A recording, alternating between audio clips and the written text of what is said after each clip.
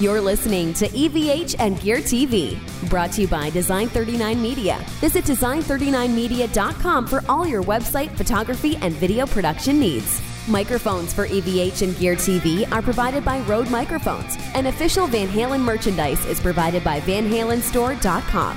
And now, here's your host from Ontario, Canada, EVH artist Eric Broadbent. Hey everyone, it is the weekend. Happy Friday to you all. Welcome to EVH and Gear TV. We are live, and tonight I'm joined by my very special guest, guitarist Rob Balducci. Rob, how are you? Hey, how you doing? How's everything? Thanks so much for having me on. Oh, my pleasure. It's been great to have you on here. We share a lot of common interests and love, so we'll be sharing a lot of that through the evening, but really happy to have you here. And I know this is your first time by the show and certainly won't be your last. You have an open invitation to come back. But what our goal here is on the show every weekend is to be the warm-up act for the weekend. We want to get everybody in weekend mode, and we just want to get everyone set and pumped up. And if we do our job well here, everyone's going to take off and have a great weekend and get spoiled by some riffage that you're going to give us a little bit later on tonight, too. Okay. It'll be fun. We will jump over to our chat quite often here. I'm going to say hi right now for a special reason, because we've got one fellow joining in, Richard Henry. He's on the other side of the world, and he's a big fan of yours, and he's staying up very, very late for this one. So I'm just going to say hi for him first. Thank you. Yeah, Richard Henry says, hey, Erica, hey, Rob, good morning from Northern Ireland. It's 2 a.m. over here. And I'm not trying to play favorites, because he's really staying up late for this show, so I wanted to at least acknowledge that. So awesome. And why don't we take a second? We'll jump back over to the chat. We'll say hi to everybody. So we've got Gary Davlin here as well, saying good evening. My beautiful better half, Nocturnal Butterfly, is running the chat. She's going to be posting links to your properties all night long. Sean Close, hey, Eric and friends. Blimpus, wow, great guest. Hello, Eric and Rob. Painkiller is here. Happy Friday, and Eric and everyone. And Les Bellin is here right now saying hello, Rob, Eric, and all rockers. So I'm going to highlight at Les, and that way we'll know where to come back at. So here's a nice little warm-up question for you. And I like to ask pretty much every guest that comes on the show. You know, some of my guests come on, they have extreme Van Halen knowledge. Some of them have a little bit of Van Halen knowledge, and some of them are just aware of what Eddie and the band has done for the industry. But how old were you when you first heard Eddie Van Halen, and what was the impact that it had on you? I think I was, let's try and think. I was probably 14 years old. I was in one of my first bands. This is an interesting story. With the other guitar player in the band was Tommy Bolin from Warlock. Know him, yes. Yeah, so he was in the band. He was older than me, and his brother had the Van Halen 1 record. Okay. And I remember this distinctly. I remember Tommy was like, "Rob, you got to hear this," and I was like, "Yeah, what is it?" And he put it on, and all I can remember is thinking, because it's weird now. I go back and it's the opposite. I remember going back and listening and being like, "Wow, the guitar sounds amazing. I don't like the vocals." And now I go back now, and of course, like, I love David Lee Roth, but my first little instinct was, wow, like, I didn't feel that his voice went with the guitarage. Okay. That was my first impression, but... That's okay. So it's almost like a mashup today when we take a mashup, right? And we take, one band and another, and we superimpose them, so it's almost like that with David Lee Roth with Eddie Van Halen. That's hilarious. Well, nothing wrong with that. And I see, Tesla Troops is here. Good to see you here, man. That's Mark. Mark Bush, he's one of my Patreon supporters, and he was having trouble getting into the live chat. So I'm very, very happy to have him here at Tesla Troops. Nice to have you. And here's a familiar name. This FU Tone guy keeps creeping my page. You know that guy? Yeah, Adam. How you doing, buddy? It's great to have you here for sure. And we're going to be talking about some FU Tone throughout the evening as well, too.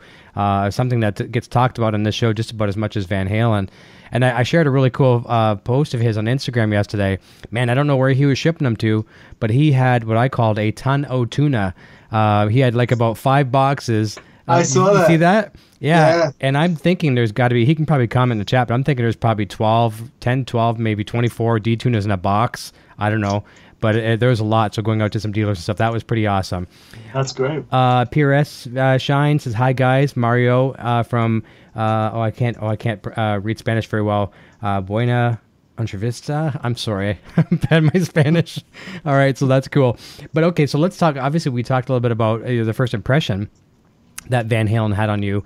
But this is kind of there's no wrong answer, unless you probably say OU812. What is your favorite tone period of Van Halen, and why would you pick that one? I'd have to say that I like, Van Halen 1 is the classic. It has to be, it's a toss-up between 1 and 2. Okay. Those are probably really my favorite records. And I think it's just, you know what it is? It's, when a band is first coming out, and especially with, Eddie seemed to keep it on all the records, though. It's just, it had like that, the energy, it's just like everything was, all the pieces were in place. Right. And it just, it was so refreshing at the time that it came out. And I really like about what I like about his tone, and it's very hard to get, I think, is that it's sustainy and overdriven at that point, but it's not a fuzzy overdrive. Yeah. So it almost sounded like he's playing like it kind of sounds crazy, but to me, this is my analogy. It's almost like a clean amp that just like on steroids. That's a very good way to put it, and that's the thing. A lot of people think that it was Gain City, and really it wasn't. Like you watch, even leading up until later years, like Usfest and things like that, and some of the really cool bootlegs that we all watch out there, and you get to really kind of see firsthand and hear firsthand how it's not necessarily overdriven. It's just that cascading gain where it's clean and turned up, to all eternity.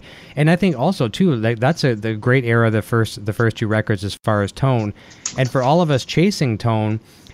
Chasing Eddie's sound, I think that's one of the harder ones to replicate. When you get into the newer stuff, where a lot of fans that watch this show, they come in around the Balance era, and we're gonna have some cool Balance stories later on in the show here tonight. But a lot of people come in around that Sammy era, and some of the younger kids, and when I say kids, like anywhere from a late teen to the mid-20s, whatever, they're gravitating to that Balance era. And that's a tone that's easier to achieve, I think, for people, because, with just about any pedal out there that does detuning, or even if you want to cheat with a chorus pedal a little bit, but the detuning effect is easier to achieve than that old vintage tone. And I think that's why we're always chasing it, and it's always raising that bar of how cool it is. Yeah, for sure. Yeah, I mean, it's you'd think it's easy just to take a Marshall and put like a tube screamer in front of it, or just something to get that wet tone that he had back then. But it's not. We're never getting it. We get close, but we never get it all the way. Well, again, a lot goes back to it's the story of the tone is really it's in the hands of the player. It goes back to that thing as well. And I see it in my own stuff too. Like, but look, just not that I'm comparing myself to him at all, but it's the thing about each player has their own unique thing. Yep. And like I have people say, "Hey, Rob, I saw you playing through that little amp, and you still had your tone." I mean, so I think a lot has to do with that. I think and so Eddie no one's ever going to be able to get it. That's right. Well, I'm a big Helix fan over here on the show. I'm playing Line 6 Helix stuff, and you look at all these different things that are out there that are modeling. There's a million different, and you do some works with amplifier, atomic stuff like that. So all these companies that sample things, well, we are our own samples too. We carry our own DNA everywhere we go, and that's why, like the Eddies of the world, when you go to play, your friends are saying and fans are saying you sound just like yourself. You carry that footprint, like snapshot of what your tone is. Now, sure, you might be playing through a pig nose amp one day and a full-blown, DV Mark the next day, or Marshall or whatever, and it gets better and better for you. But to the average ears out there, they're still going to hear you the way you sound. Right. Yeah, that's pretty cool. And I mean, I'm sure there's been times you probably look back at yourself, or maybe watching some YouTube videos that maybe someone else took of you, and you're kind of like, oh, I didn't have my sound there. But yet the person who took that video is like, man, Rob was on fire. You know what I mean? Yeah, it's pretty cool. No, definitely. Not to get off topic, but like it's something that I think that I've learned over the years in playing. I was one of those people that I would go to a show, and like you were saying, like I always try and tape myself playing. Yep. And I used to be at the point where I still do it, but I'm nowhere near as bad. Like I would not have a good show if I felt like my sound wasn't there. Mm-hmm. I would just be like, too much focused on that. And I've changed over the years now. And now it's really, I go in, I plug in, and I could really just play. And it's really a mindset where you kind of have to not worry about that and just have fun and play. And I think it comes through no matter what.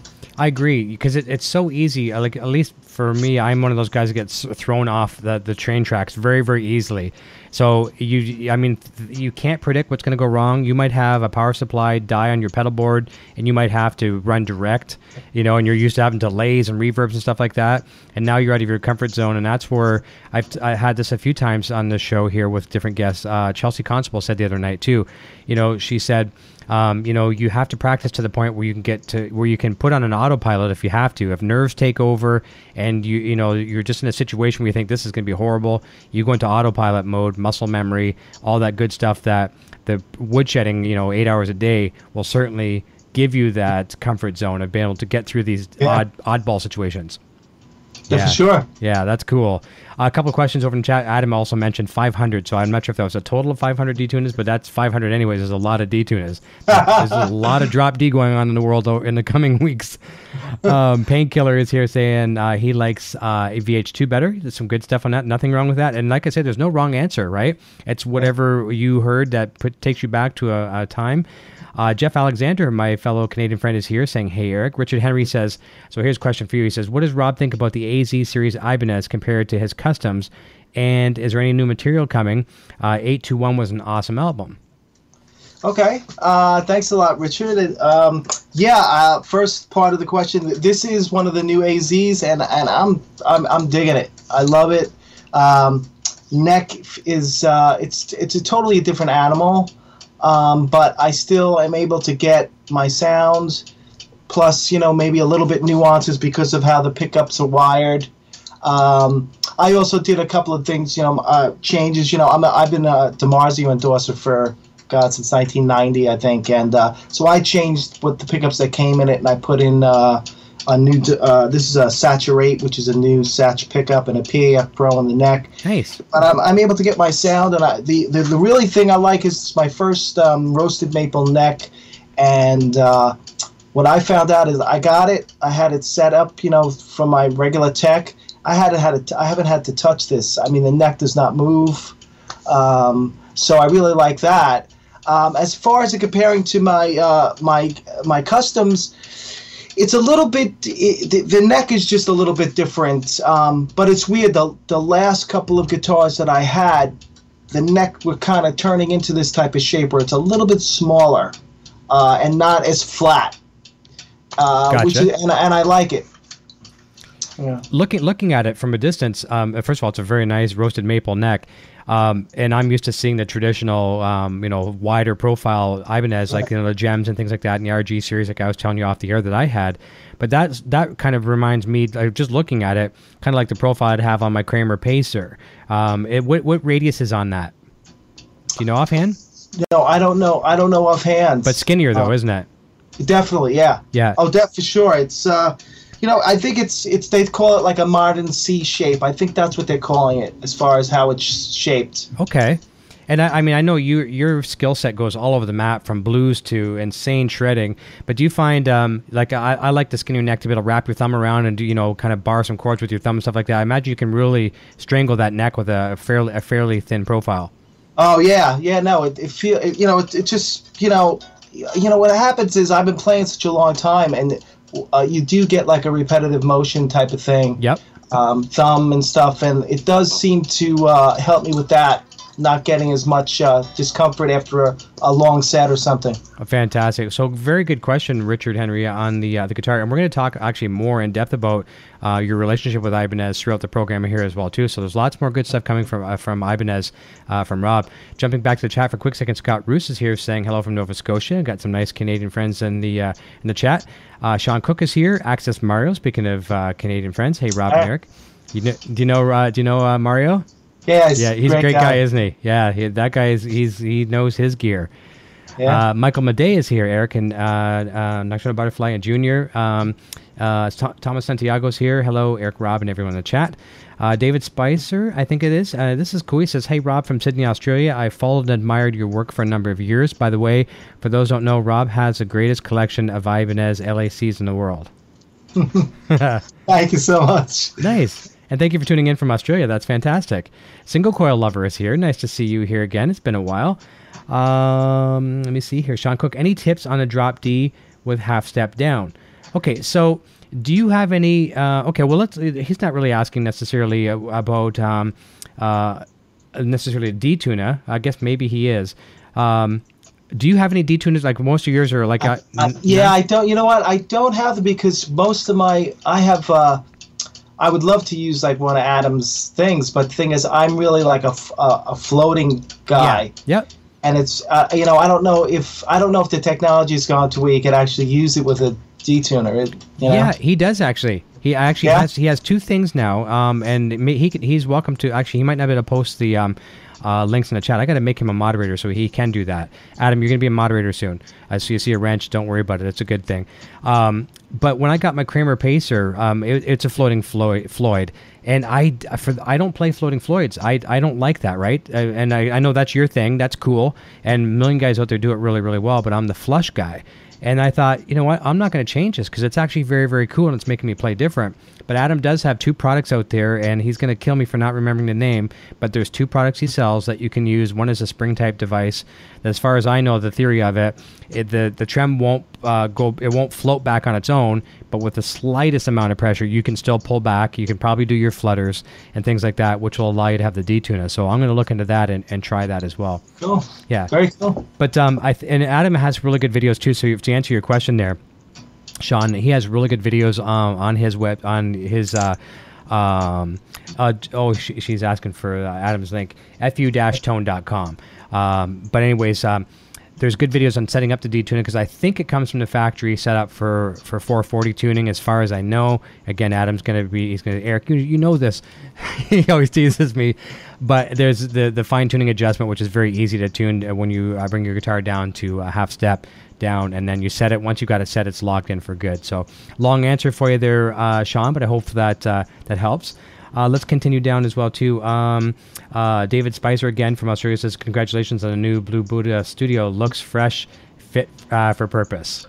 Thank you so much. Awesome. Okay, this is cool. From JMHA Tube says, favorite neck and wood and the reason. Is he saying favorite neck, meaning what, the wood? The favorite neck wood. Yeah, I guess. Yeah. I to be honest with you, I used to be a rosewood guy, and I started, and I did a first tour with Dave Weiner, who is another really good guitar player, good friend of mine. Okay. And he was using maple necks, and I tried it out. At that time, he was endorsed with Ibanez, and I tried it out, and I was like, well, maple, I had an older guitar when I was a kid, and then I started to think, all the guitar players that I like, Tone, Eddie, Gilmore, Richie Kotzen, Hendrix, I mean, the list goes on. What do they all have in common? It's a maple neck. So I said, you know what? I got to get myself a maple fretboard. And then I started, like, a lot of my LECs towards the end all had maple necks on it. So I'm either a maple or a rosewood. And the reason why I ended up liking maple was, and I don't know if this is, I'm describing it because how I hear it, it's weird. The notes to me seem a little bit more faster to hear, and they got like what the only way I can describe it is it's got like a natural kind of fuzziness to around the notes. That's what I'm hearing. Gotcha. No, that makes total sense. And it's so funny. Like you can hear these conversations. Guys will say, "Okay, he's playing a maple neck guitar. It's going to be bright. He'll play rosewood. It's going to be dark." I think that whole theory has been debunked. Now, there's some truth maybe to it. If you really want to analyze it. But here again, it goes back to that tone in the hands. I'm sure you could grab something with a very aged rosewood and make it bright if you wanted to, and at the same time, maple and make it dark. It is how you approach it and how you play, right? Yeah. Yeah. And it is so funny, too. You talk about these woods over the years, Eddie had the maple and all these other guys had the maple. The Hendrix had the maple. Then Eddie Van Halen comes and throws a curveball from left field and got, an ebony fretboard now, right? I mean, isn't that crazy? I know. Yeah. And as far as I know, the story on that one as well, too, I'm not sure if you know the story. I think that was, one of the old artist reps had for EVH Gear had kind of proposed an idea, and I'm not sure if it was Chip Ellis's idea or if it was the artist rep, whatever, but passed it on to Eddie and said, check this out, and then Eddie played that thing and just absolutely loved it. And it was totally left field because all of us are copying his guitars, trying to get that look and feel, and all of a sudden now we got this. Now we got to start making ebony, and who can do ebony now, right? It's absolutely crazy. Over in the chat, Les Bellin says balanced tone rocks. Yeah, and that is a good tone for sure. We're going to talk about that in depth tonight, and there's going to be some funny balance stories coming up as well. It's a double-edged sword now because there's going to be a play on words and balance. We'll tell you about it soon. And for those of you that are big Rob fans, you may already know what we're talking about, but we'll save it for a little bit here. Scott Roos says sweet-looking guitar, almost Fender-like neck. And we get this question a lot from different people, and this one's from Blimpus. Says, what string gauges do you use, Rob?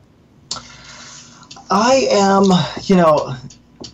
this is a good question because a lot of people associate the string gauge with tone and stuff like that, and I think that's a myth as well. I'm using nines through on guitars that have bars on it. I use 9 through 46. If it's a 22 fret neck, I might do like the half nines on the top and the 10s on the bottom. Okay. Anything that doesn't have a bar on it, I use 10s. And it's just I've been playing such a long time with this gauge, and I think as a player, especially like a player like me, most of the time I'm playing lead things in my band. I don't have rhythm guitar play. The bass kind of takes that over live, and your hands get used to a certain gauge. So for me to start going up in gauge, it's actually going to hurt my hand. Yeah. So I'm not even going to bother.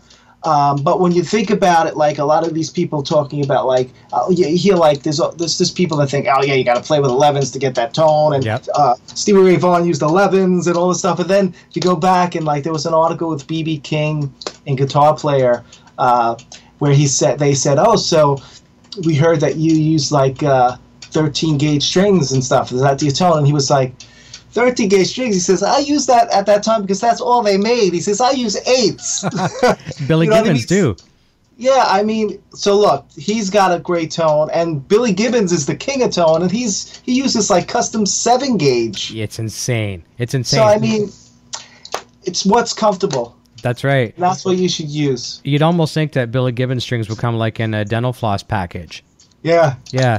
But I'd never heard that story about B.B. King, and that's pretty cool. Obviously, that's someone I've respected growing up. And, that's, and he come from humble background, stuff like that, too. And, maybe that, like you say, that's all he could get. Maybe that's all he could afford. Maybe that's all they had, know. So, and he's probably thinking, like a lot of people have said this, why work so hard? You know what I mean? That's what he said. Yeah, no, exactly. Yeah. No, I love that. That's fantastic. So thank you for that question, Blimpus. That's awesome. Let me see. Continue down the chat here as well, too. Michael Gibbons says, monster guitarist. Learned it all from me. Laugh out loud, he says. Is that a friend of yours? Yes. Okay, that's awesome.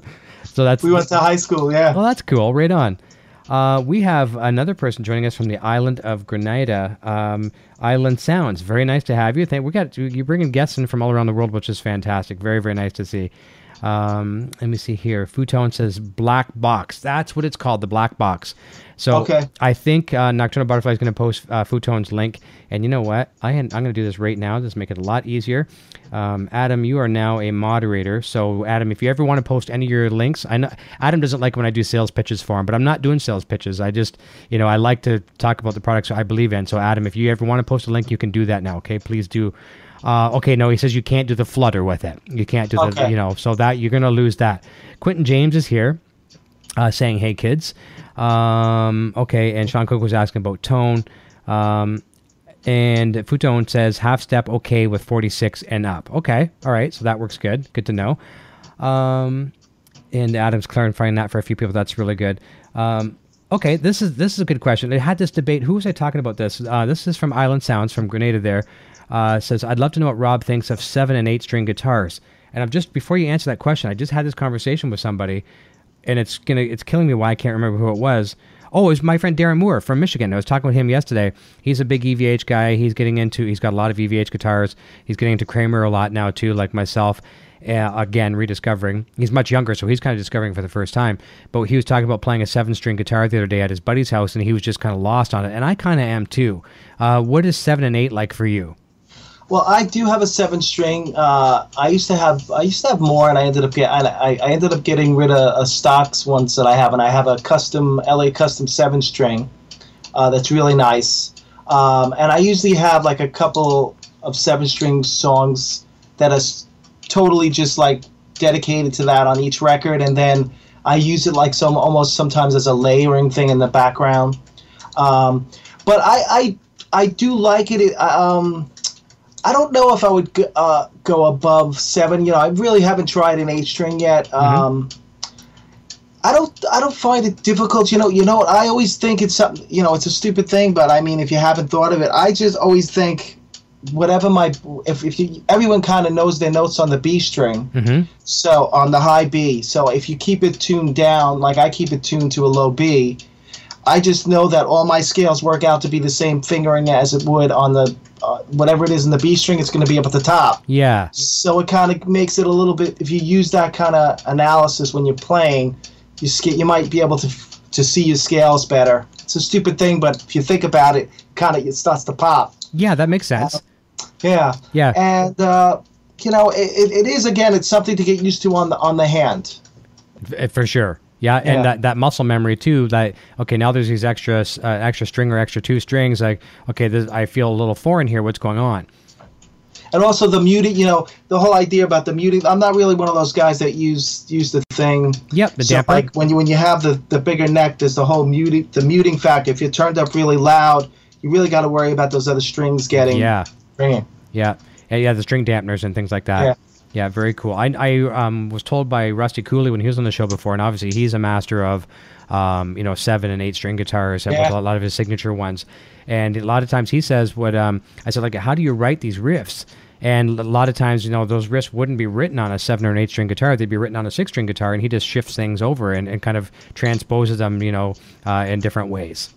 Right. Yeah, but that's cool. That's a very fair question, and that's something that I'm just not a real fan of is the 7 and 8. I like to stick to what I know best, which is not a lot either. But you know what I mean? Your comfort zones. So, right. And JMH Tube says thanks for answering my question. Quentin James says hey.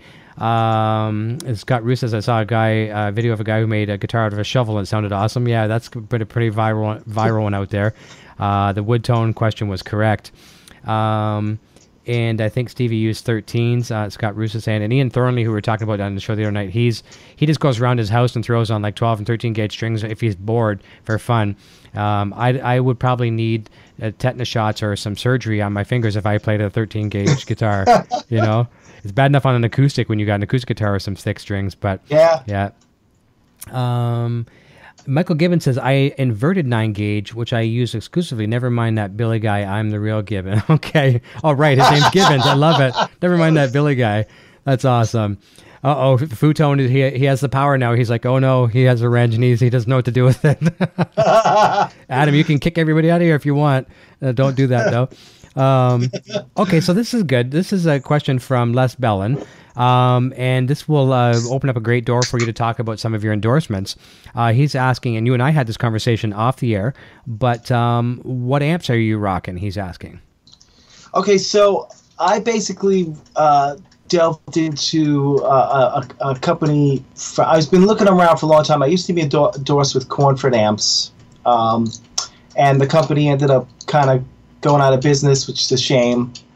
And I was trying to find an amp company, and I was playing a bunch of stuff, and I ended up going to the NAMM show.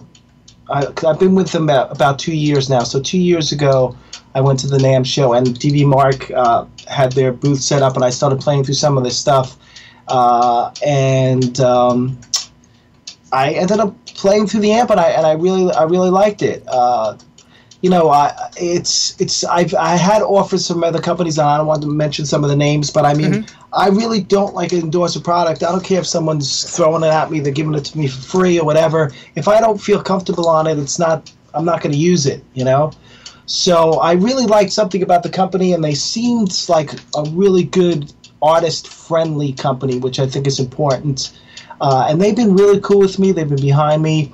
I've been using this one called a Marigold head, which is a Greg Howe head, which I like, which I have here.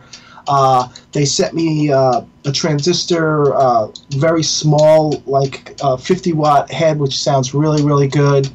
And I'm also using this thing, which I'm using a lot now in my live rig, which is it's called the multi-amp. Okay. And it's like a 3-channel amp, but it's modeling inside it. Gotcha. And that's really what I've been using a lot as far as amps. And I use their cabinets. The cabinets are great. I mean, they are so light. I could pick up the 212 with my pinky. Wow. It's that light, and it sounds great.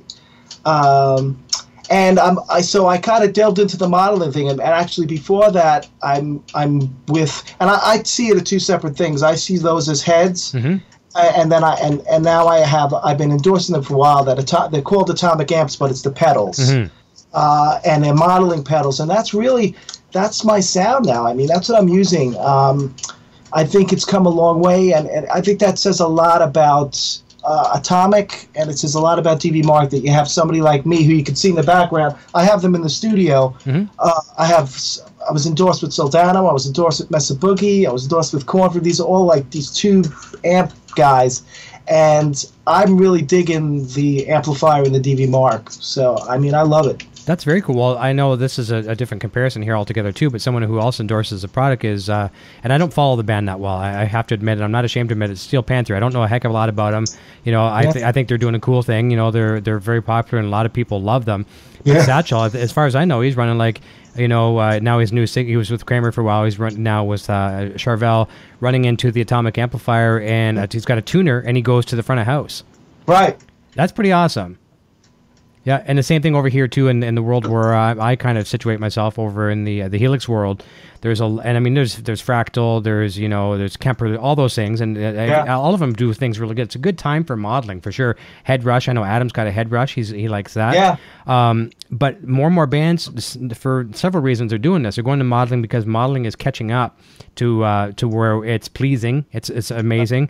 People now, like bands, are not getting the expenses that they had at one time to be able to travel around the world carrying 16 Marshall backline, 412s, all that kind of stuff. Now, a guitar player like yourself could technically grab a dual backpack with 2 guitars in the backpack and your Atomic, and you could fly around the world and do a gig.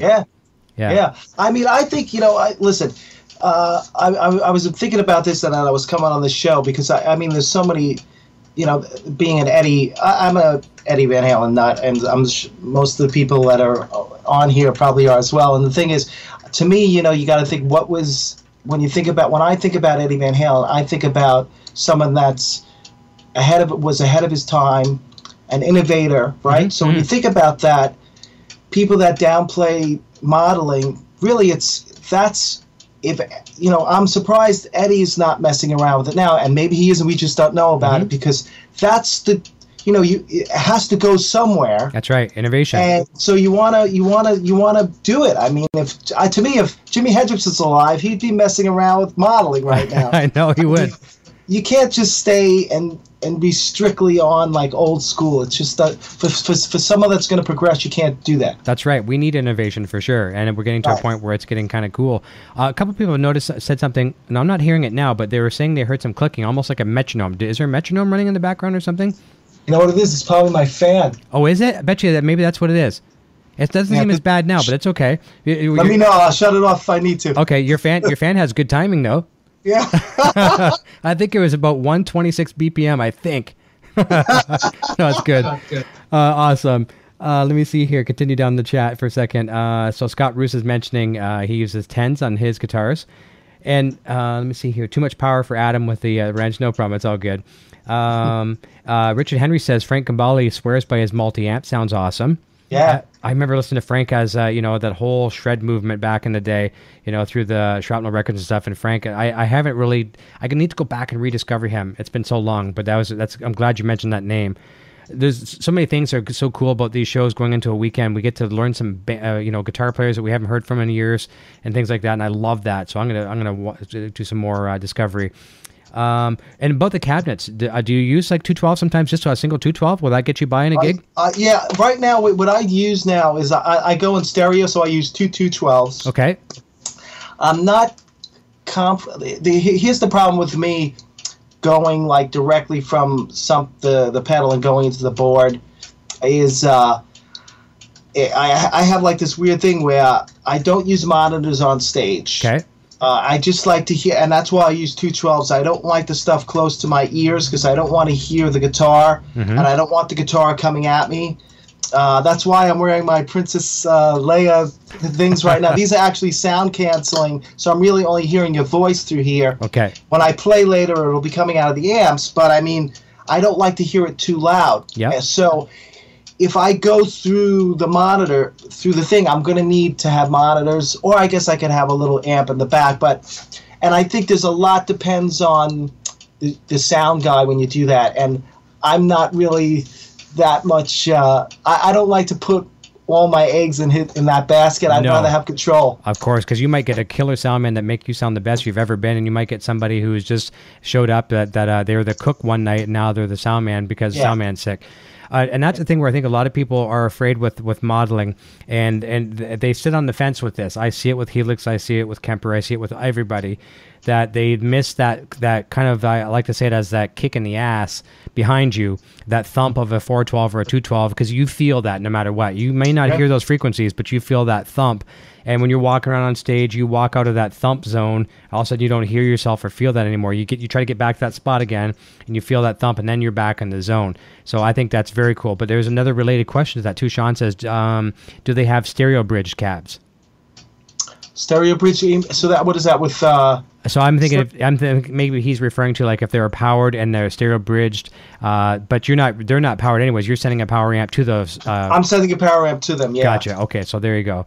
Tesla Troop says you have an impressive collection of pedals, which we can see off to the side there, which is very cool.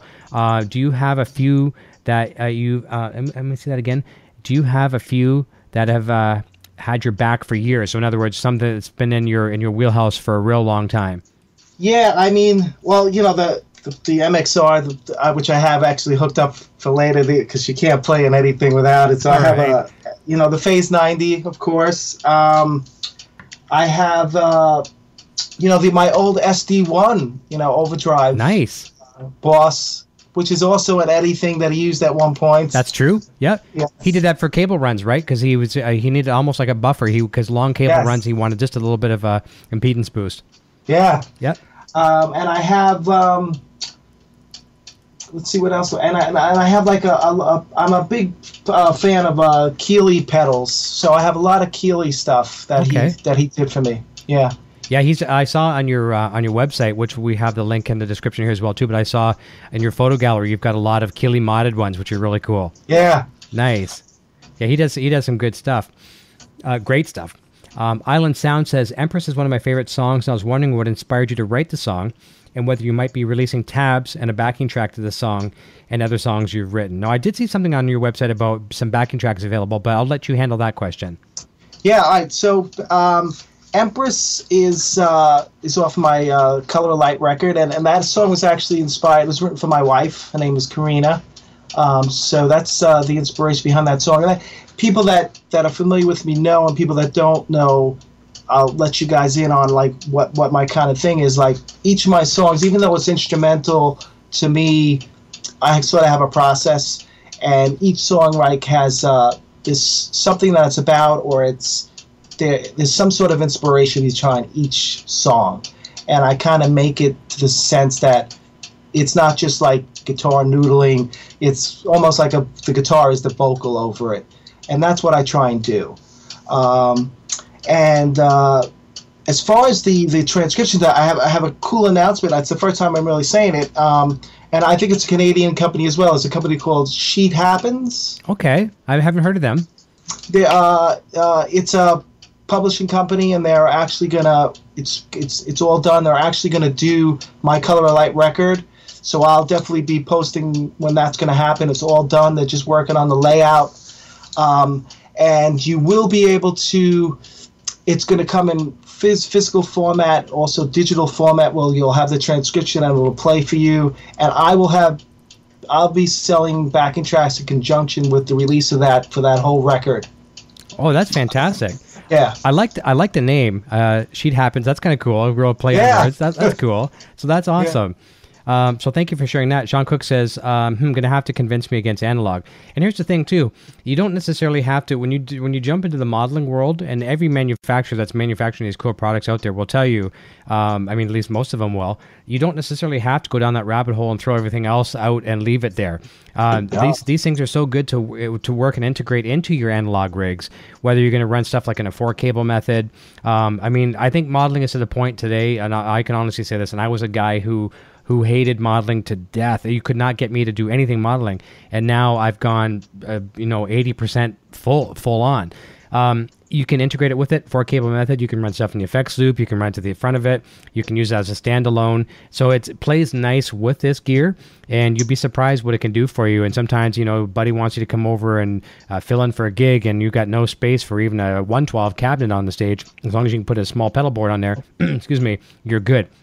So it's well, it's funny you say that, because basically what I do is I'm really using whatever modeling I'm using for the amp sound and the delay sound. But everything else that I use, I actually use physical. So I'm not using a modeled tube screamer. I like combining the analog effects with the amp.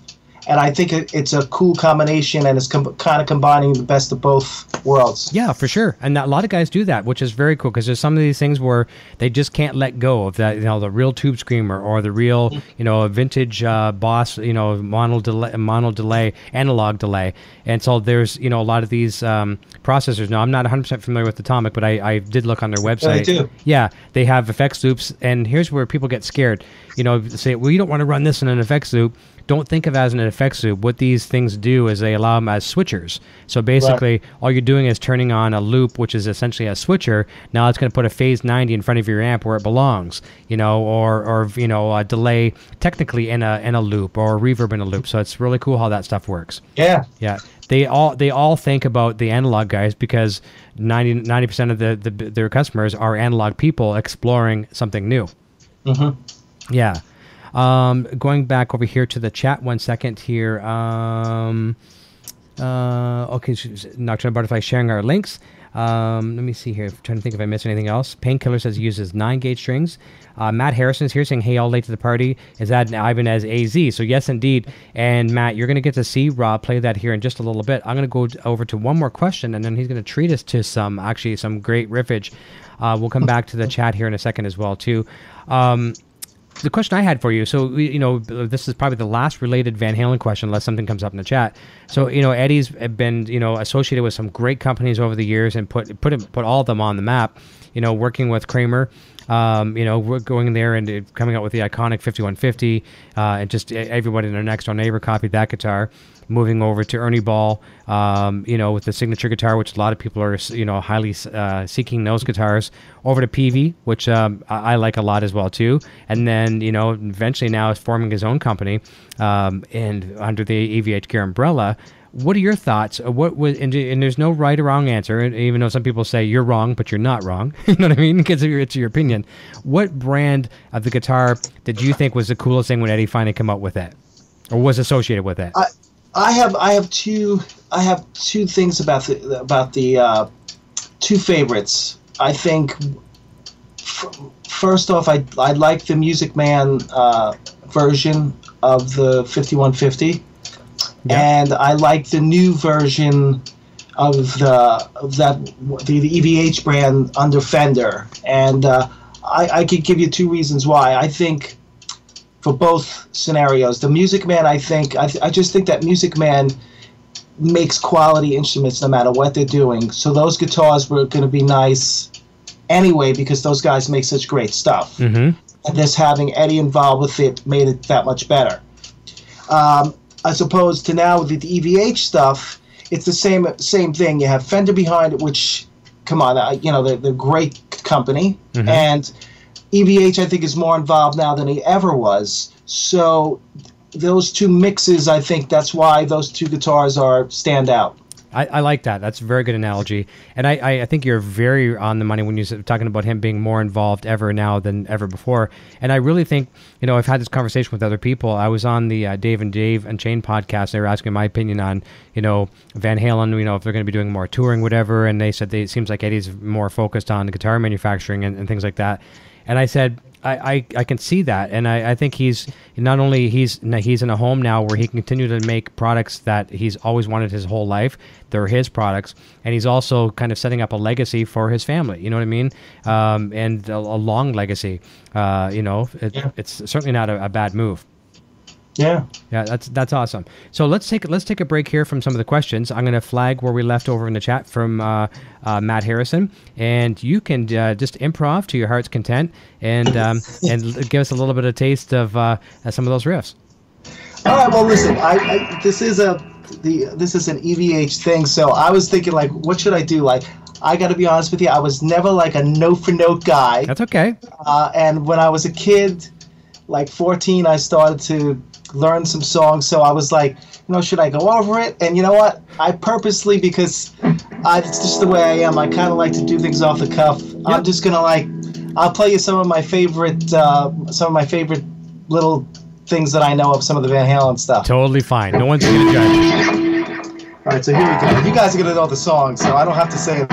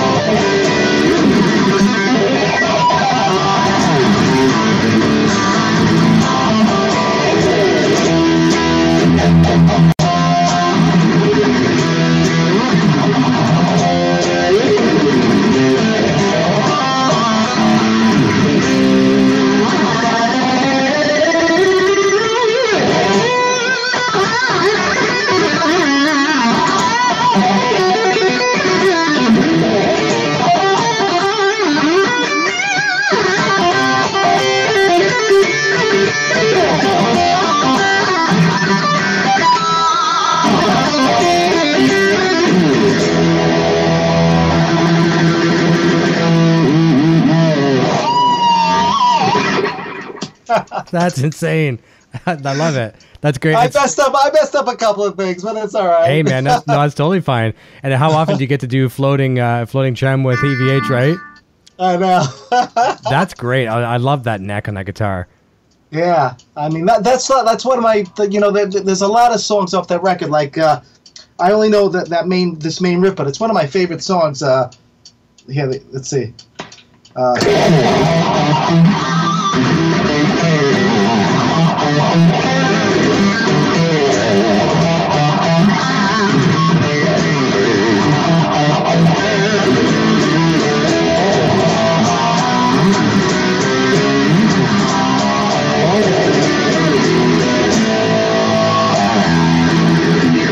It's a cool riff. Out of Love Again. Yeah, that's good. That was one of the first ones I learned as well too. It's very, very cool, and Dave's screaming vocals over top of that's pretty awesome. Then I like. Let me see. See if I messed this one up.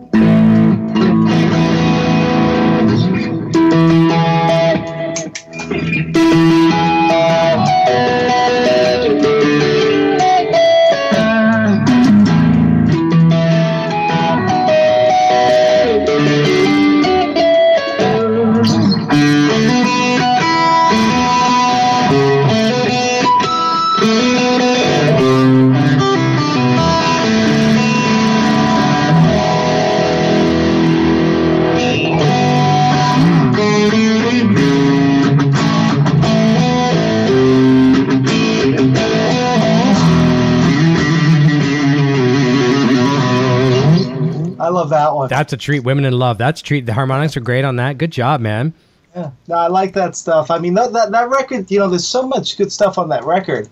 A lot, and again, like a lot of stuff, like from a kid when you learn that stuff, like I was saying before, the energy of Eddie and stuff. Like even though I'm not really like, I was never those guys. Like I used to be in a cover band. We used to do songs. Mm-hmm. I used to like get the main riffs, and then I would just do it wherever I wanted. Yep. But that kind of stuff really like kind of like influenced some of my writing. Like this is like very VH. I'll play a little bit of it. I have a song called Friction. Okay. Take a listen to it. It's definitely some influences in there. It's sure. Like I'll play a little bit of the riffs. It's like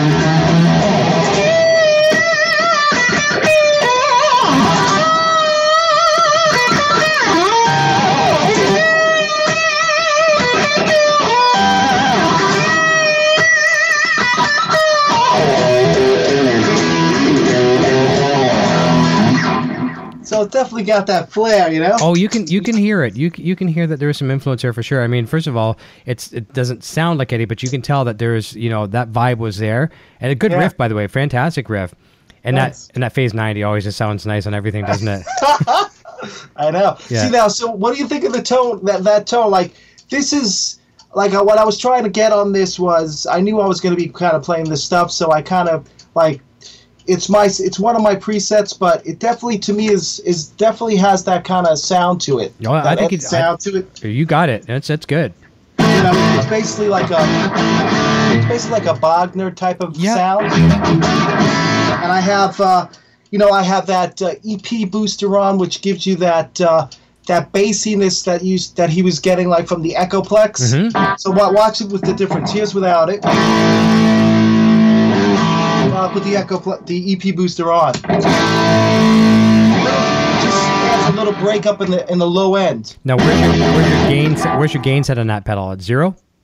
It's like this. Okay, yeah, exactly. And you know what? I'm glad you mentioned that because I have it as well too, and I've tried it in every configuration, but I'm running it right now through you can see it behind me, the 5150 100-watt. Yeah. I'm running it through the loop. And it's always on. It's an always on pedal. That never comes off. Yeah. And it's one of those things where, okay, before you had it, your amp sounded great, and then you turn it on, and now it's a pedal where you almost need to break the knob so you can't turn it off because it always has to be on. Yeah. It's beautiful. So I mean, like I do like something like that, and I actually have a hand-wired tube screamer that I have in like just for a little bit more grip.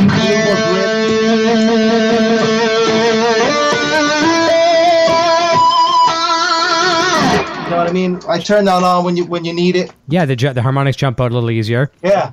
No, that's fantastic. No, you definitely got a Van Halen sound going on right there. So if anyone was a Van Halen, aficionado and wanted to get the tone from the gear that you're using, you've just proven right there that it can be done. Oh yeah. Yeah. No, awesome. Thank you for treating us to that. That was fantastic. Thanks. Yeah, that's wicked. There was a question here. Let me see here. Oh, Quentin James says the feel of my two 412s cabs were epic. He used to have, he had like the Mesa steel grill, the old real steel grill Mesa cabs back in the day, and he had a massive fridge rack like all of us had back in the 80s. That's pretty cool. That's how that's one of the ways he hurt his back carrying some of this stuff. Yeah. And that's another reason why it's kind of nice for some of this modeling stuff today.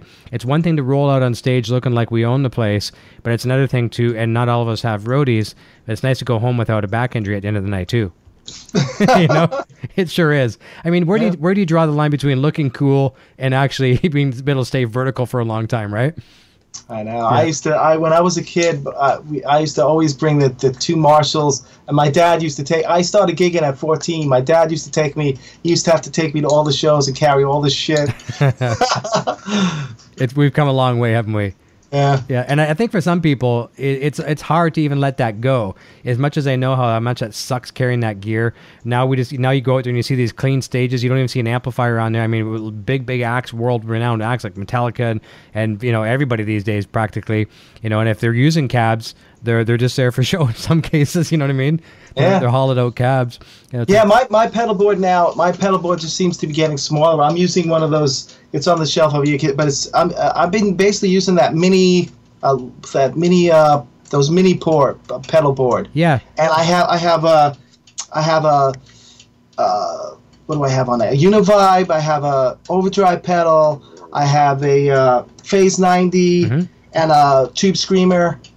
And then off of it, I have a wah pedal. Yeah, and that's all I use. Yeah, that's nice too, because and not a lot of people can do that either. So first of all, that's a hat. A feather in your hat as well too, because a lot of guys need some of these, modulations, delays, choruses, reverbs, all stereo, wet, dry, wet stuff. So not everybody can just play raw like that. So that's pretty cool too. And it's more simplistic, less to go wrong, and possible a little bit less tone degradation throughout too. Well, you know what I learned? I learned that for this is how I got used to doing this is rehearse. When I rehearse with my bands, a lot of times we're going to a rehearsal space in New York City or something, or we go. My drummer has a spot, and it's really whatever they have there you have to use. Right. So I would be able to play through anything, and I would just who wants to carry a lot of stuff? I would bring an overdrive pedal. What do I need? My O's, my wah. Maybe a phase and a chorus, which is the Univibe. You can use this both. And that's what I would use for the rehearsal. I'd be able to play all my stuff. Then I was like, why am I taking all this other stuff? If I could do it here, I could do it anywhere. That's right. So you get used to it. That makes total sense. And you hit on a good topic right now. You're talking about playing with the band and rehearsing and stuff like that, too. My next question for you was, tell us a little bit about the band, how you described earlier, too, like you're the only guitar player. So kind of like Van Halen, Michael Anthony had to pick up the slack. And I love that, actually. As much as it's cool hearing bands, with 2 and 3 guitar players just layering that stereo sound, I also like it, too, where, it's left up to the imagination. Bass players now carrying some of these really cool rhythm parts. Tell us about your band, the guys that you work with, and how it works so successfully for you. Well, listen. I got. You're only as good as the people that surround you. And the guys might be on a grade. I have my drummer. His name is Kenji Tajima. He's been with me for a while, and I know him for a while. And the bass player is Andrew Golba, and Andy's is like the Superman, because he's got to take the place of the rhythm guitars and do the bass stuff, because when I write in the studio and I write stuff, to me it's two separate things, and that's who I'm fans of. And again, I'm not comparing myself to these groups. It's just the musical arrangements. Led Zeppelin, when they went to the studio, they had how many guitar tracks, all this stuff on it. Jimi Hendrix was in the studio, who had all this stuff, but then when you saw them live, it was 3 people, trio, doing most of the stuff, and then it was a different experience. And that's what I like to see at live shows. If I wanted to see and listen to the record, I would put on the record. I want to see something different. Right. So my stuff is totally different live, and I think that's what makes it exciting. Not only it makes it exciting for people listening, I think, but it's also exciting for me because we have the room to not do everything exact. Yeah. And depending on how you're interacting with the crowd that particular night too, you might go off on a different tangent. You know what I mean? And sometimes that's hard to do if you're following it. Almost like playing to a click track or a backing track. Now there's room for improv, and some of the best magic can probably be a result from that. Yeah. Wicked. Well, that's really good. Well, thank you for sharing that. A couple more comments over in the chat as well, too. Matt Harrison says Robert Keeley is awesome, super talented builder. And he also mentions Sheet Happens does great tab books. They come in a ring binder, so they'll stay open on your music stand. That's cool. I didn't know that. And Jason Jesk, sorry if I'm pronouncing that wrong, says, I hated modeling as well, but Helix changed the game for me. Still love my 5150, but so many options and convenience with the Helix. The tone is so consistent, sounds the same every day. Sean Cook says, that's a good statement, Jason. Thank you. Sean Cook says, this is a me question, but I would really like to know if Rob has played with different tone woods and has a perspective. He says he's taking a leap of faith on Karina. Yeah, I mean, I basically listen. I was fortunate enough to have a long relationship with Ibanez Guitars. I've been with them for this year is 26 years actually. Nice, congratulations. Thank you. And you know, listen, I was a kid and I started playing them, and then to me it's to all players. When you get endorsed by the company that you're a fan of, it's a big deal. So I always, to me, I feel very fortunate that I have this, and when I was thinking about it, and I was able to get guitars built custom, I was like, wow, it's like, I don't know how this is long this is going to last. So, maybe I wanted to try and make every guitar different, so I would experiment. So like the first two guitars, and this is it's a Van Halen thing. The first two guitars were basswood body with maple tops, curly maple, and then the other was a flame maple. And the reason why I did that was because those Music Man guitars were basswood with a maple top, and I played it and I liked the tone. Okay. So I said, hey, they're doing me a custom guitar, I'm going to do that wood combination. And that was my favorite for a long time. But I think as your ear develops, you start to want to experiment. So then I ended up getting an Ash guitar because it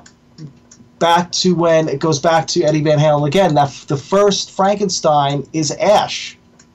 Okay. And that sounds and Ash is a magical wood, I'm telling you. I have two Ash guitars and they sound so cool. And with maple necks, and a lot of people think that it's going to be trebly, but it's not. It's really like Ash with a maple neck to me, with no top. So it's just solid Ash. Mm-hmm.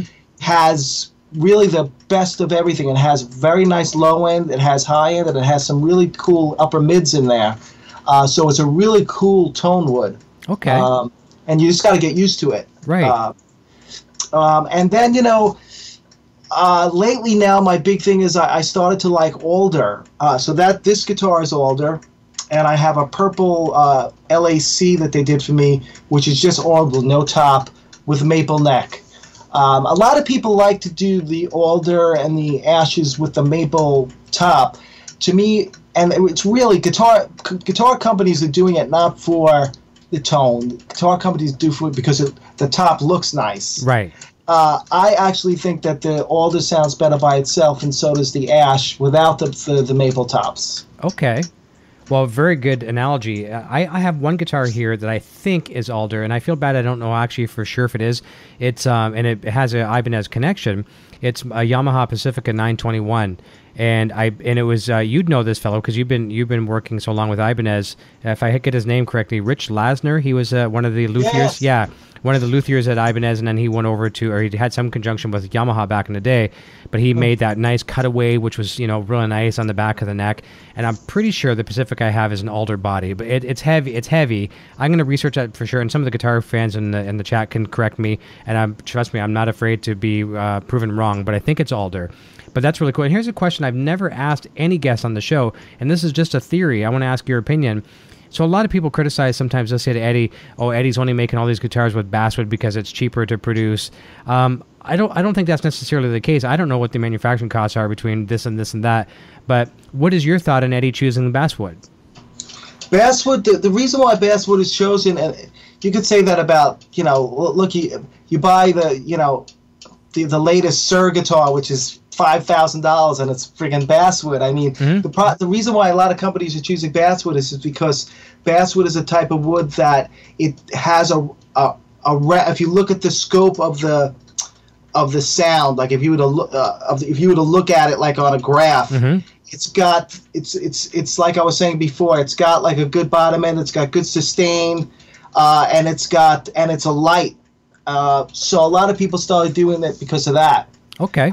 And the basswood with the maple top I do like. Okay. Because it gives you a little bit more of a high end, coupled with the warmth of the basswood. So those two combinations are good.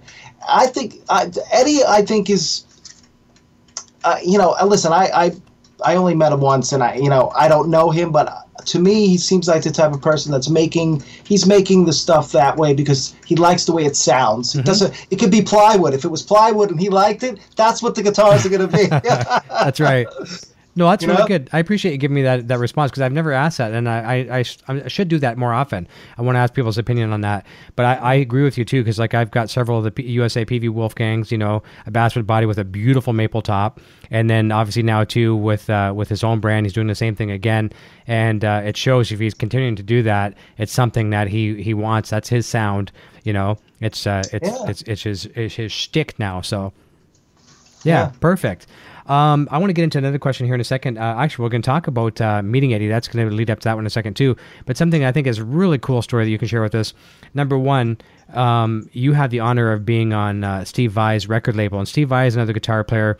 We talk about Eddie Van Halen, obviously, religiously here on this program. But other guitar players that pop up occasionally, his name comes up. Joe Satriani, probably one of my second favorite guitar players. I'd say probably on my list after Eddie. Steve Vai I love to death too. But I mean, Steve, now you were on his label, and you have 3 out of 5 records on his label. So tell us how that became, how you got on that label, and what it's been like for you being on that label. And my second, it's a double-edged question here. Steve is also, I was watching some interviews where he has like literally praised you. Guitarists have to have certain key elements.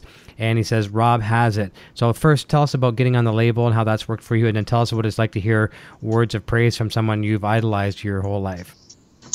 Well, I was fortunate enough. This is is a cool story with Steve. Steve basically, I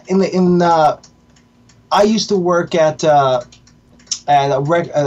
record company, which was Relativity Records, Import Records, cool. When I was straight out of college. And it's around the time that Flexible came out. And so I was familiar with, I was a fan of Steve's work, and it was great. I was working at that label, and there was a couple of times where I got to meet him, and so he was able to put, like, my face with a name. And then years later, he came out that he was going to be starting his own record label, and it was going to be distributed through the company that I was working at. Okay. So I was like, wow. And I released my first record, Balance, which was released through the same company, which was distributed through Sony, which his label was going to start to be distributed through. So I was like, wow, and it was a long period. I had the second record done, and I was like, I need to find a label, and I was searching around, and Steve, all of a sudden, this thing that came up that he was going to do something. So I sent him an email, and I said, I have a record that's done. What's going on with your label? Can I send it to you? So he was like, listen. He says, I'm just starting this, and he said, let's wait a little bit. Send me another email in a couple of weeks. And I said, all right. So I sent him another email. I said, send it through. So I sent the thing through, and this is a true story. And he sent me an email back, and he's like, listen. He says, Rob, I'm getting. You wouldn't believe how many tapes I'm getting, and he said, I don't know if this is something that I'm going to be able to release at this time. And I said, all right. I said, and I wrote it back. I was honest. I was a little like ticked, and I was like, all right. I was like, listen. I was like, I've been working in the industry that he's opening in the record business. I said, listen, you're going to get, and not that I was like tooting my own horn. I said, you're going to get a lot of stuff, and I said, I'm confident in what I sent you, and I said, you'll see when you get the other stuff that you're probably going to like mine. This is what I said. So that's cool. That happened. I sent the thing, and I was like, all right, whatever. A couple of months later, he got back in touch with me. He was like, I re-listened to your CD, and he says, let's do a test release in Europe. And I was like, all right. Fantastic. So that was the start of it. That was my second record, Mantra, and we released it in Europe, and then we released in Japan, and then we did it worldwide, and then the 2 records after that we kind of did the same thing. And so to me, it was awesome because it was his label, but also just because he really did the label out of love for the instrument. Mm-hmm. And there was so many, I was on, Eric Johnson was releasing the record, Steve Lukather had something out on there, all these like incredible players, and so me just being associated with that wasn't enough to like I could die. You know what I mean? That's it. I got something done. I almost feel like he was testing you to see if you actually believed in yourself as well too. You know what I mean? Because you saying, "Look, man, you're gonna like my stuff. You're gonna like it." As some people might just say, "Here, take it and run away and hide." So I think that's pretty cool the way you approached it. Yeah. And then now, of course, too, he's in several different interviews, he's actually gone on the record to say, Rob has that thing, it takes a certain, I don't want to quote him because I'm going to get it wrong, but he said something along the lines of, first of all, you have to have the technical ability, and then you have to be able to have, I forget how he phrased this, but it was such a beautiful statement. Maybe you can tell a little bit better than I can. I'm sure you can. Yeah, I think he said something in the sense that you have to have the technical ability, the emotional investment. That's it. Emotional investment. Yeah. Yes. And there was one other thing. I mean, and no, it's true. I mean, when he did like this, I released an instructional DVD, and he did like this interview before it. He was only supposed to do like a couple of questions and do an intro, and he ended up doing like this 20-minute interview where he said all this crazy stuff. When I heard it, I was like, oh my God, I was like, I remember I was so proud that this happened. I remember, I want to bring it up because my mom passed not too long ago, but I remember playing it for my mother, and she knew Steve as well, and she was like, she started crying. She was like, "Oh my gosh!" She says, "He's saying such nice things about you," and she goes, "I'm so happy that he believes what I knew all along." Well, I was like, "Thanks, Ma." I'm really happy for your mom that she lived long enough to hear that about her boy. That's pretty awesome. Proud mom moment for sure. Yeah, that's awesome. No, that's very cool. My mom was very, very influential and very important to my musical career as well too. So nothing wrong with being a mama's boy a little bit. Yeah, that's nothing wrong with that. The second part of your question where you were saying about like how it feels and stuff. I mean, to be honest with you, it's like I'm lucky enough that I was able to get him to say some nice stuff, and I'm fortunate enough to have met some other players, that seem to like what I do. And to me, it's really, the industry is such a hard industry, and I've been doing this so long, and the record industry, the music business, that we all know has changed. Yep. So the thing is, really, the only thing that keeps you going is the motivation and the love of what I do. And so hymns, like when I hear him say that, sometimes I have to, you get discouraged with the whole industry. Going back and listening to that always gives me a little bump, like, hey, I gotta keep going. You know what I mean? It gives you the motivation. I like that. And the fact that he said emotional investment. Now, there's many people out there, we see them on YouTube every day, all these super shredders, and they can shred, but they don't have the emotional investment, and that you have it. That's fantastic. And I just have to say this quickly as well too. Richard Henry just did a $4.99 super chat, so thank you, Richard. I appreciate that. Super, super nice. And you talked about your DVD as well too. And there's a question in the chat. David Spicer says, check out Rob's instructional DVD, outstanding amongst many, many other similar offerings. So fantastic. And I'm starting to get some slowness here on the screen too. Hopefully it doesn't continue. Let's continue down the chat. I'm not sure if Richard said something here as well too. I want to go see if I can find that. He says, thanks guys, going to have to check out the rest of this later. Up for work in 4 hours. Thanks guys. So thank you so much for watching, Richard, and staying up so late, and also for that $4.99 super chat. That was very kind of you. Let's go back up a little bit here as well too. We've got about 15 minutes left in the program. Let me see here. So Sean Cooks is saying Unchained for you to play Unchained, but you're not in drop D. Yeah, so we'll leave that one for another day. Matt Harrison says very nice. Olympus says just amazing. A lot of people love that. Ron Paget's here saying Rob always has killer tone. Thank you. Oh, here, this is cool. From Futone, from Adam says, cool note, Rob played right now at my 50th birthday party in New York City and killed it. Yes. That's the only time I learned a Sammy Hagar tune. Okay. To be honest with you, I remember the stuff from 14. If you asked me to play that song now, I wouldn't be able to play it. That's hilarious. I love that tune as well too. So thanks, Adam, for reminding us about that. And I think a couple other people jumping in here as well. And actually, I want to say hi to my grandson. My actual young grandson is watching. B-Man22 saying hi to everybody. Zach Thong is here. Hey, Eric and Rob. Nice to see you, Zach. The Law, Jamie Trevino's here saying hey, guys. Marcello Vieira is here watching from my smartphone, Eric. Very good transmission. He's over in Italy, and he's doing some Spanish-speaking demos for us here on EVH and Gear TV as well, too. He did a good one a while back, and he's got another one up on the Phase 90, what we're talking about. And even though there's many demos out there, there's hardly any in Spanish language. So I'm sharing those on my channel. So thank you as well, Marcello. I appreciate that. And Sean Cook says, I have no problem with someone carrying my stuff. Here's one last question from Island Sound. Says, besides Ibanez, what other guitar brands do you like? I'm sure we all endorse certain brands, but we all obviously have other brands in the house. You got a couple others that are real special to you? I gotta be honest with you. I have 29 guitars. They're hanging up on the walls. They're all Ibanez. The only guitar that's not an Ibanez is my godmother, when I was 13 years old, bought me a Gibson The Paul. Oh yeah. There you go. That wood guitar. Yeah. That's the only other guitar and the brand that I have. Okay, that's totally fair. Yeah, I'm an Ibanez nut. Yeah, that's right. Nothing wrong with that. Nothing wrong with that at all. So I want to share. A lot of people are looking forward to this story.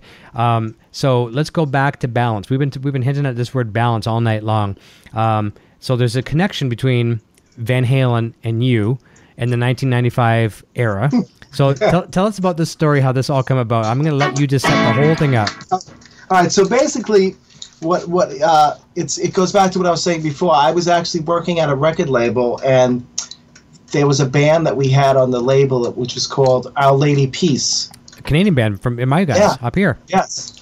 And they had the opening spot for Van Halen on the Balance tour in Jones Beach Theater here in New York City. So here's the thing. I came out with a record, and I called it Balance. And the thing is, it came out before theirs. So that's the funny thing. And I'll bring what happens later. So I was like, all right, I'm going to go to this. I want to go to the show. And it just so happened that, there was a guy at the record label that this was my first time that I ever got like an all-access pass. The guy was the A&R guy, and he came over to me. He says, Rob, you're a guitar player. He says, listen, I can't go tonight. Just take this pass and go to the theaters. And I was like, I don't need a ticket. He says, no, just take the thing, go up to the door. Don't worry about it. So I was like, all right. So he gives me the pass, this thing, the laminate. I go, at that time was my girlfriend at the time drops me off. I go up to Jones Beach Theater, and I was like, I don't know. I remember talking to her. I was like, I don't have a ticket. This says to go up to the. So I go up to the door. I show him the pass. The guy goes, "Come in." And I was like, well, "Where do I go?" He says, "Just keep walking towards the front." I was like, "All right." So I'm walking up Jones Beach. I get to the stage area. They said, "Yeah, go through." So I go backstage, and I'm like freaking hanging there, and I was like, "Wow, this is cool." There was beer, there was food, so I was eating, hanging out, and then I started to see people that I knew from the industry because I'm a guitar player. There was the guy from Guitar Player that reviewed my record, came over, and he was like, "Hey, Rob." I was like, "Hey, what's going on?" I saw him, and then the guy that was their road manager, his name was Bob Dates at the time. He was with them for a long time through the Sammy years. Okay. He was working at the record label, doing dual jobs at the label, and then he was the Van Halen guy. Okay. So when the Van Halen went on the road, he took off from the label. So he knew me. So he goes backstage. He's like, "Rob, I was happy to see somebody because, to be honest with you, I didn't know what to do. Yeah, you I was need like some by company. myself." Yeah. So he's like, he was like joking with me. He goes, "Balducci, you doing anything at the moment?" I was like, "No, I'm sitting here by myself." He says, "Why don't you come with me?" So I was like, "All right." And I had a feeling something was going to happen. So I always would carry a bag, and I would have CDs with me. So we go into he takes me, and I was like, "Sure, where are we going?" He says, "Just follow me." So he goes in, knocks on this door. We go in, and it's Eddie and Alex shared a dressing room. It was their dressing room. Yeah, they're pretty tight. Yeah, so we go in, we walk in the room, and there was actually like a full drum set in there. Alex is playing, Eddie's like noodle on the guitar, and this guy Bob goes, "Hey guys, I want you to meet a really good friend of mine. And he goes, Eddie, he's a really good guitar player. You got to meet this guy. His name is Rob Baldici. So I go over there. Eddie comes up to me, shakes my hand. Alex just steps up behind the drums and says, hey, Rob, what's up? So we're talking, and I was like, we said a couple of things. Listen, I wish, it was the day now of the phones. I would have pictures and everything. So he goes, I was like, do you mind, Eddie? I said, listen, you're a big fan of mine. He's like, he says, thank you so much. He was really cool. And I was like, do you mind if I give you a CD? So he goes, no, not at all. So I take it out and I give it to him, and he looks at it. He says, ballads. And I was like, I had it friggin' first. So he's like, oh, wow. He says, this is funny. And I was like, yeah. He says, no problem, And then it was like, another guy came in and it was like 5 minutes before they were going on. So the guy was like, we got to go. And I said, all right. So I start walking out, and all of a sudden, Alex screams, what am I, effing wood? Meaning that I didn't give him one. So I would go back in, and I had another one. So I said, here. So I give him the CD, and as I'm walking out the door, he yells again, Alex. He goes, get an effing singer. He must have looked at the thing and saw there was just no singer. It was instrumental. Right. That's hilarious. So he actually wanted it.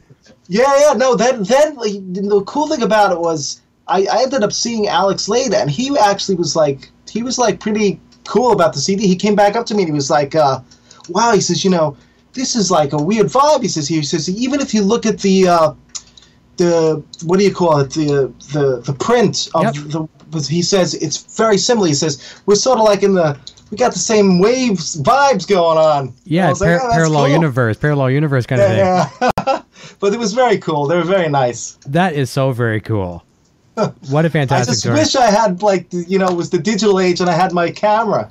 Yep. But you know what, though? Sometimes that memory that you're going to have, it may change over the years, but you have that locked away for the rest of your life. That'll never go away. Yeah. Yep. And I mean, if people don't believe your story, who cares? You were there, you lived it, and that'll never go away. That's a really, really cool story.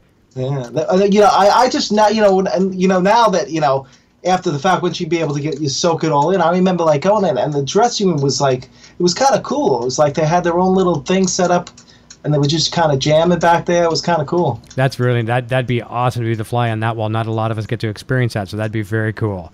Yeah. Oh, what a great share. And that's so cool too, like a bit of a rivalry between you two, having balance, and I had it first. I love that. That is so cool. And so thank goodness for your friend there at the label. If you were away on a vacation that weekend or something, oh man, you know what I mean? You would have missed a chance of a lifetime. I know. Yeah. And I know what you mean, being backstage like that, you're just kind of, okay, you need somebody. Junior and I had the opportunity the other day with Smashing Pumpkins. We were backstage, and, you talk about the laminates, there's one right there. We each had those, all access for Smashing Pumpkins. And you walk through and you just realize you can walk through anywhere you want. Then you're almost like, okay, well, now what do we do? And same thing as you, right? You're looking for someone, there's a friend. I know this guy. I can go have a conversation, Yeah, it's pretty cool. You mentioned about Guitar World, so people that reviewed your record, that's another question I wanted to ask you before we wrap up the program. Every guitar player out there, all of us, I'm sure we've all had this dream. Oh man, one day I'm going to be on the cover of Guitar World, or I'm going to be interviewed, or I'm going to place an ad in Guitar World, or whatever it is. You just want to be in the magazine. You've had the opportunity to be in magazines like Guitar World, Premier Guitar, and a lot of other prestigious magazines worldwide that publish worldwide. What was it like the very first time? And I'm curious too, maybe we'll throw this back to your mom again too. God rest her soul. But maybe she got to see you in a guitar magazine the first time, proud of her boy. What was it like that first time?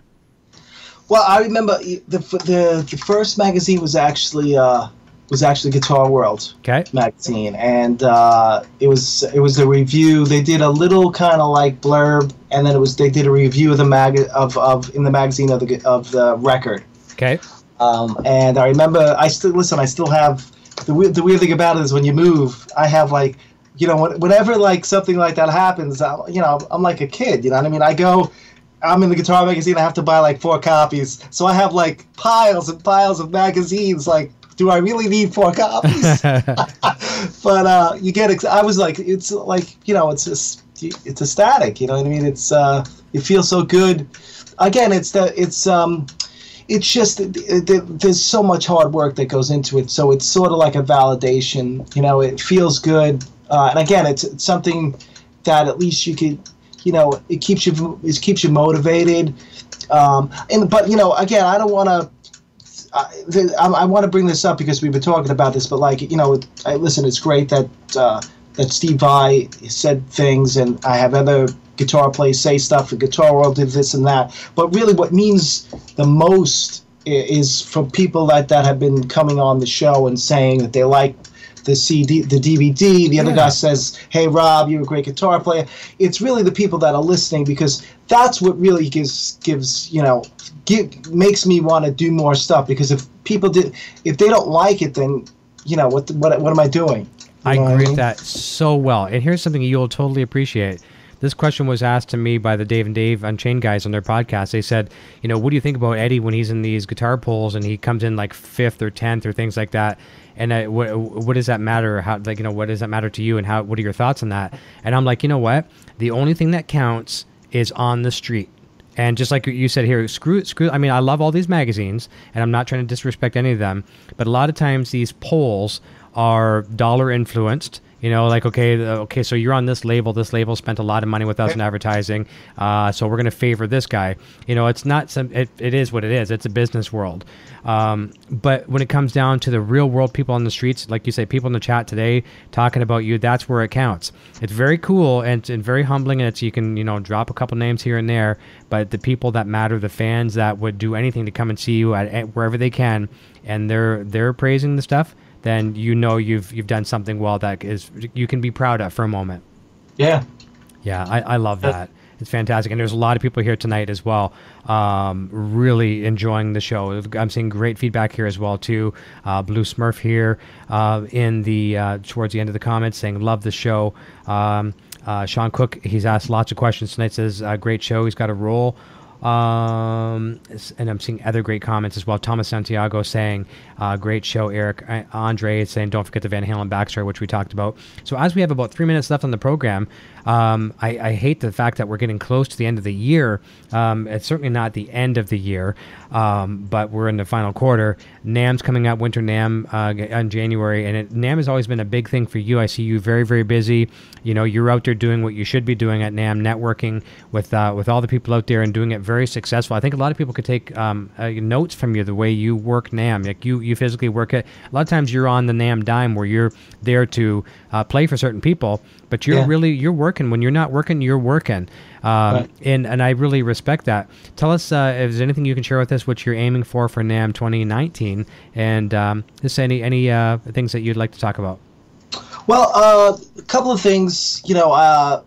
First, since we're on the NAMM thing, NAMM is a really good thing. I like to go out there. I like to meet face to face with a lot of the people that have been helping me, like the endorsement companies, Ibanez and Atomic Amps and Morley pedals. So what I try and do is I go out there, and I think this year it's probably going to be, I've been doing it for a while, and I'm fortunate enough to be demoing for Atomic Amps. So I think that's going to happen again this year, and I'll probably do something at DV Mark as well. And I'm thinking Morley probably as well. So I'll have a couple of spots throughout the 4 days where I'll be playing at their booths. And I do like a backing track thing, which is fun. Cool. And then take questions about the equipment and stuff like that. Nice. And get to interact with your fans, one-on-one is so cool. Some of these people that have caught you, on the road and things like that. It's one thing to play for the manufacturers, but to interact with the fans, where they're just loving it. They're starstruck, get a chance. Hey, I got a picture with Rob, and now we live in the digital age. They can get a picture with you, They're like you with Van Halen, but now it's, it's 2019, right? Yeah. So so I'm looking forward to that. I'm also in the midst of what I have coming up. Again, I brought up that, so keep a lookout for that on my social media. The transcription book, and I'm working on a new record. So hopefully we get that done soon. Oh, that's fantastic. We got lots to look forward to. So 2019 is going to be a great year. We'll look forward to that. And you talked about your links. We have all of them. Well, I shouldn't say all of them, but we've got Facebook, we've got Twitter, we've got Instagram, we've got your YouTube, your website. I think there's even more in there as well too. And you can find all of Rob's properties on there. Follow him closely, subscribe, all that good stuff. Last couple comments over in the chat. Robert Ortiz says, great interview. Thanks again. Andre Laredo says, great show. Love it. Tesla Troops. We had trouble with him getting into the chat. I was trying to do some troubleshooting with him today. Good to have you, Mark. Tesla Troops says, great show. Very inspirational. Thank you. Les Bellin says, great show. Eric, great guest. Cheers, Rob. And David Spicer says, great guest, great interview, great show. We're at the 90-minute mark. We have done this. I think we ended this on a high note. I hope, Rob, you had a good time your first time on the show, and I opened the door for a return anytime you'd like to come back on. Did you have a good time? Oh, it was great. Really, I love it. I also brought out this book. Do you have this book? I don't have the Van Halen Encyclopedia. I'm very familiar with it. That's a great book. Get it. I know. I know the book inside out. I don't own it, but that's a great book. And Van Halen Rising is another good one as well too. Yeah. I love that to death. No, I love the show. I mean, I really appreciate you having me on, and thanks to everyone that came in on the chat. And if I could mention one more thing that I didn't mention before. Please do. Listen, I'm very, I do keep in touch with people that send me emails. So if you reach out to me on Facebook, you have questions about guitars, my music, if you have questions about my equipment, please hit me up. And also anybody, that's interested in taking lessons, it's with Skype now. I do all over the world. You just send me an email or hit me up in one of the social media things. If you're interested, we could definitely could fit you in somewhere. Oh, fantastic. That'd be great. Some people pick up some lessons from you for sure. So no problem. People hit Rob up for sure. Adam says, well done, boys. Futon. Nocturnal Butterfly has posted our link to our merchandise as well, too, at broadstash.com. Quentin James says 90 minutes. We're getting good at this. After about 2.5 years, we're almost getting our crap together. It's coming. And Les Bellin says balance. So listen, everyone, we hope we are able to warm up your weekend for you. Please have a fun and safe weekend. I'm back here again on Sunday for the Helix Hour at 3 p.m. Eastern Standard Time with world-renowned cellist Tina Guo. It's going to be phenomenal. It's going to be a fun show, and that's the return of Helix Hour Season 2. Looking forward to that. And Access Mario's back. He said his phone died, so Mario, you're going to have to jump back and catch a little bit of this. Rob, I'm going to say goodbye to you off the air, and I want to thank all of you so very much for tuning in. Last announcement, too. I totally forgot about this, but it's going to be it's kind of this soft launch.